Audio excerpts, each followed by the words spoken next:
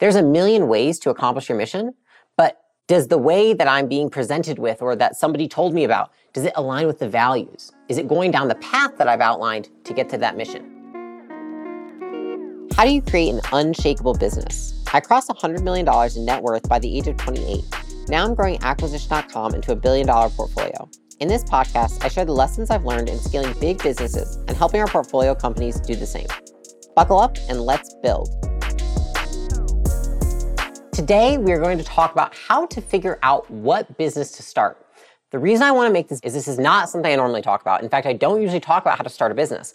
But I have so many people coming to me with questions of, most common question is, Layla, I have so many opportunities. There's so many opportunities out there now. How do I figure out which one is right for me? And I feel like it's an important enough question that I wanted to take the time to think about, how do I think these things through so I can share that with you guys so that you can figure it out for yourself. And so what I'm going to share with you today is really the process that actually Alex and I used to figure out that Acquisition.com was the opportunity we wanted to pursue. Because I can tell you, there are a million opportunities out there, and our list of opportunities in terms of all the different businesses that we could start was almost unending. And so if you don't have a framework around figuring it out, it can become very overwhelming, and I completely understand that.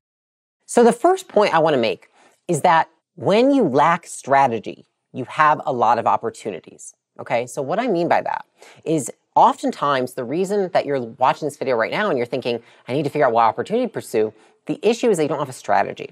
And so what I want to first help you create is figure out what strategy you're going to pursue and then the constraints around that strategy. Because strategy is really just constraints around the way that you're going to get to a goal, right? And so that's what it creates.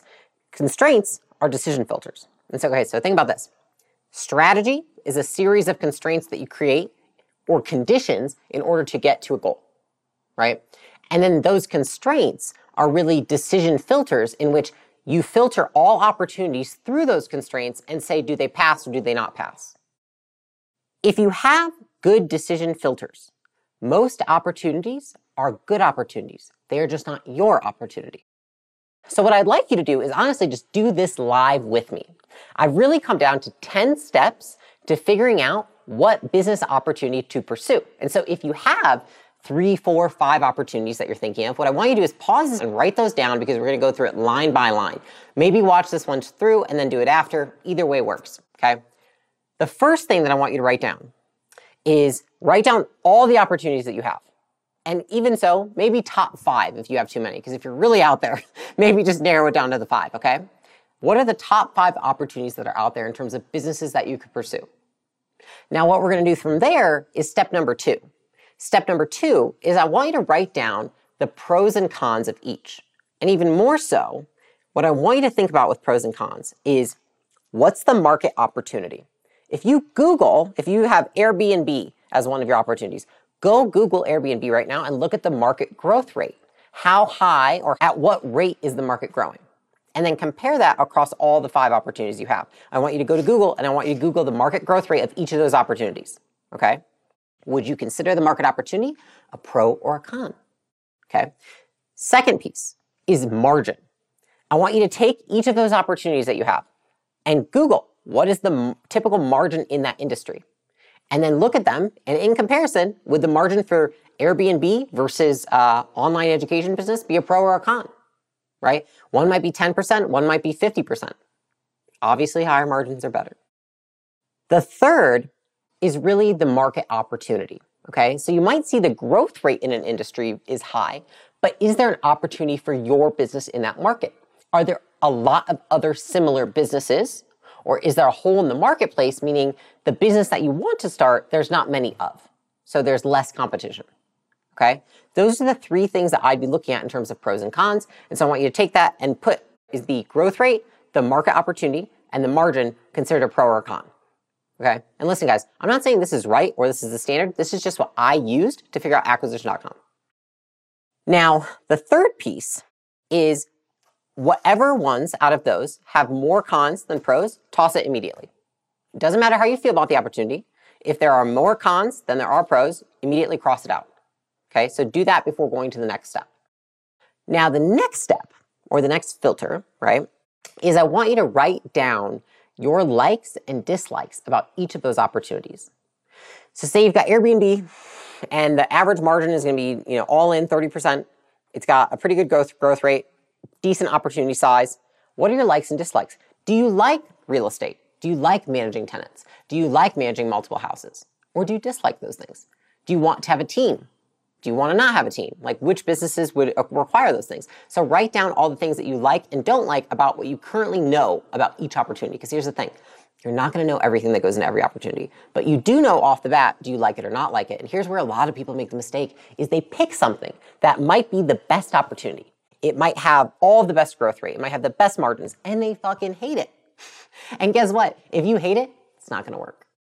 Second piece of that is that anything that you dislike more than you like, cross it off immediately. It doesn't matter if it's $1 billion opportunity, cross it off right now.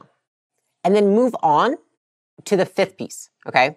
The fifth is I want you to write down your strengths and your weaknesses in relation to each opportunity, okay? So listen to this. If I look at acquisition.com, listen to how me and Alex thought about this.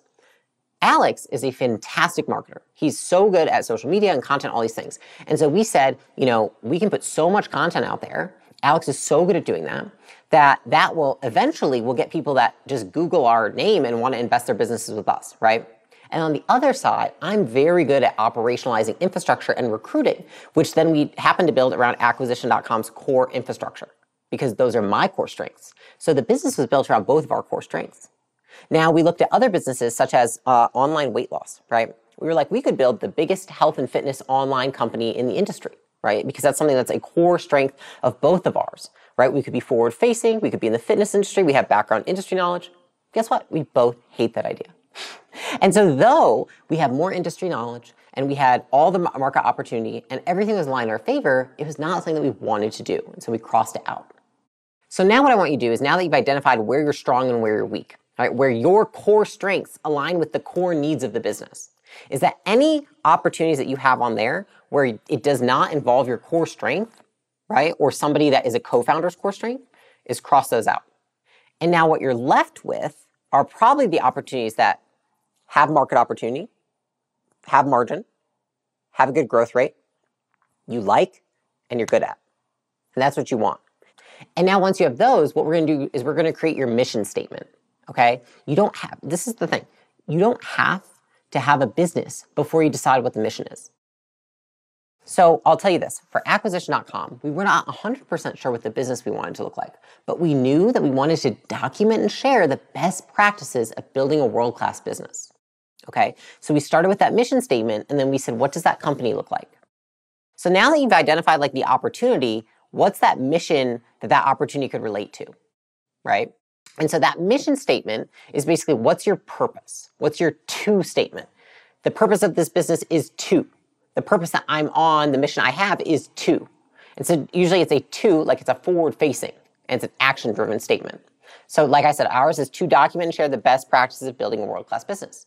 Gym Launch, we had Gym Launch for a very long time. The mission was to bring the industry from its knees to its feet. Because the gym industry was falling, and we wanted to make sure that we could actually bring it back up. And so every business is going to have a different mission, but figuring out what your mission is before you get into all the hairy details is more important. And the mission is your first decision-making filter. So every opportunity that you come across, if it doesn't fit with that mission, you're not going to pursue it. So you have to understand that. So for us, if the mission is to document and share the best practices of building a world-class business, if somebody came to me and said, Layla, I want to make a TV show about you guys, that sounds terrible and horrible in all many ways, but at the same time, is that going to help us document and share the best practices of building a world-class business? The answer is yes. Why am I making YouTube videos? Why am I making TikToks? Why am I making Twitter, right? Because the mission is to document and share. And so we bring all of those things through the decision-making filter. Why do we have free courses on acquisition.com? To put them through this decision-making filter, because that's the mission, okay?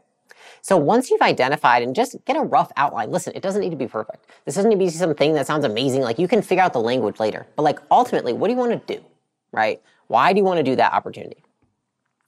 Is now you have to say, what is required to succeed at that mission? What values must I hold in order to achieve that mission in a way that's authentic to me, right? And that's the question I ask myself, which is, what values are required of me to achieve this mission that I already hold?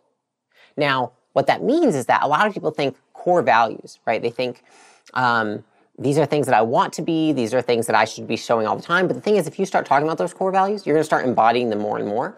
So what you want to do is you want to pick out the values, the top 3 that are most likely that if you embody them will get you to your mission, right? Now, the caveat is that you should already have these. If you say, for example, we have competitive greatness as one of our values. Now, if you're not competitively great, if you're just money driven, don't say you're competitively great. Right? But if you are competitively great, but you're like, I haven't honed in on that, it's not in my messaging, I haven't even talked about my companies, that could be something that you're like, but that would be a strategic advantage in accomplishing my mission and building this company, then it would be your next decision-making filter or value, right? And so if you think about it, now that you've chosen the opportunity and you've put the constraint strategically on what your mission is, the next 3 constraints are basically the how. The values are going to dictate how you're going to get there, right? And so it's like, this is my mission, and every opportunity gets flowed through it. Do these align with the mission?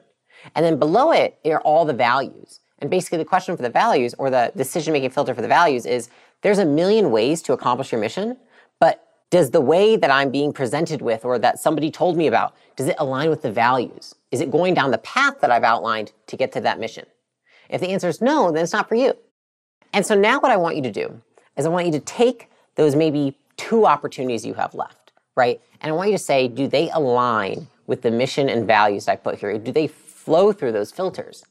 Right? Because I can tell you, and just to give a really extreme example, slinging drugs on the street isn't going to align with my core values because I wouldn't consider that to be unimpeachable character, right? Because that's one of my core values, unimpeachable character. So, could it take me to my mission of a certain amount of money? Sure. But it's not going to get me there in the way that I want to, as the person I want to be, right? And so that's how you filter things through those values. Now, once you've come up and you've analyzed the business opportunity, you've figured out this is my mission statement. You have the values that are going to tell you how you're going to get there. Here's the last thing that you're going to do, is you're going to write down, say the last 2 businesses that are opportunities for you. And what you're going to say is, in the next column, you're going to put, what is the worst case scenario if this business fails? Okay?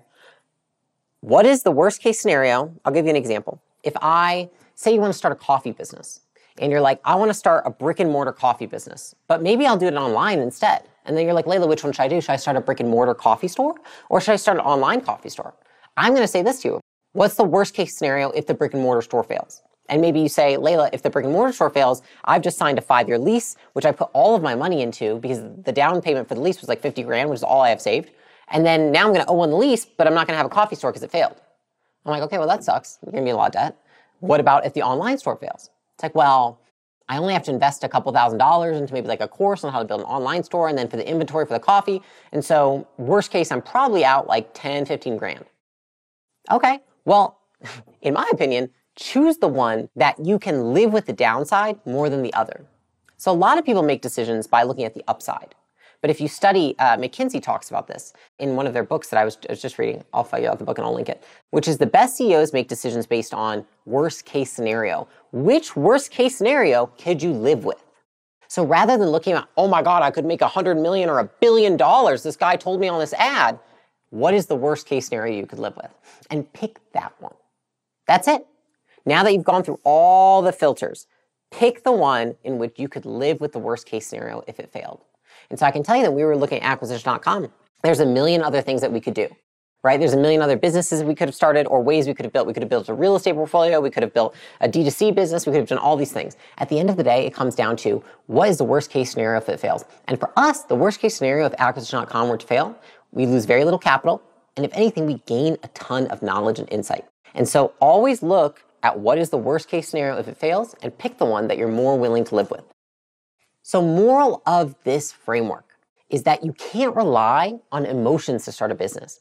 People everywhere, everyone's telling you what kind of business to start. They're most likely monetarily incentivized to tell you to start that kind of business. They're like, you have to start Airbnb. It's the best opportunity. No shit. You sell Airbnb as an opportunity. I'm sure it is to you because you're going to make money from that guy, right? It's the same with every opportunity out there. So people are always trying to sell you on what kind of business to start. Last thing I'll say is that you cannot rely on how much money an opportunity will potentially make you. When you are first starting out, you also have to ask yourself, how much money will I potentially lose if it fails? And can I live with that?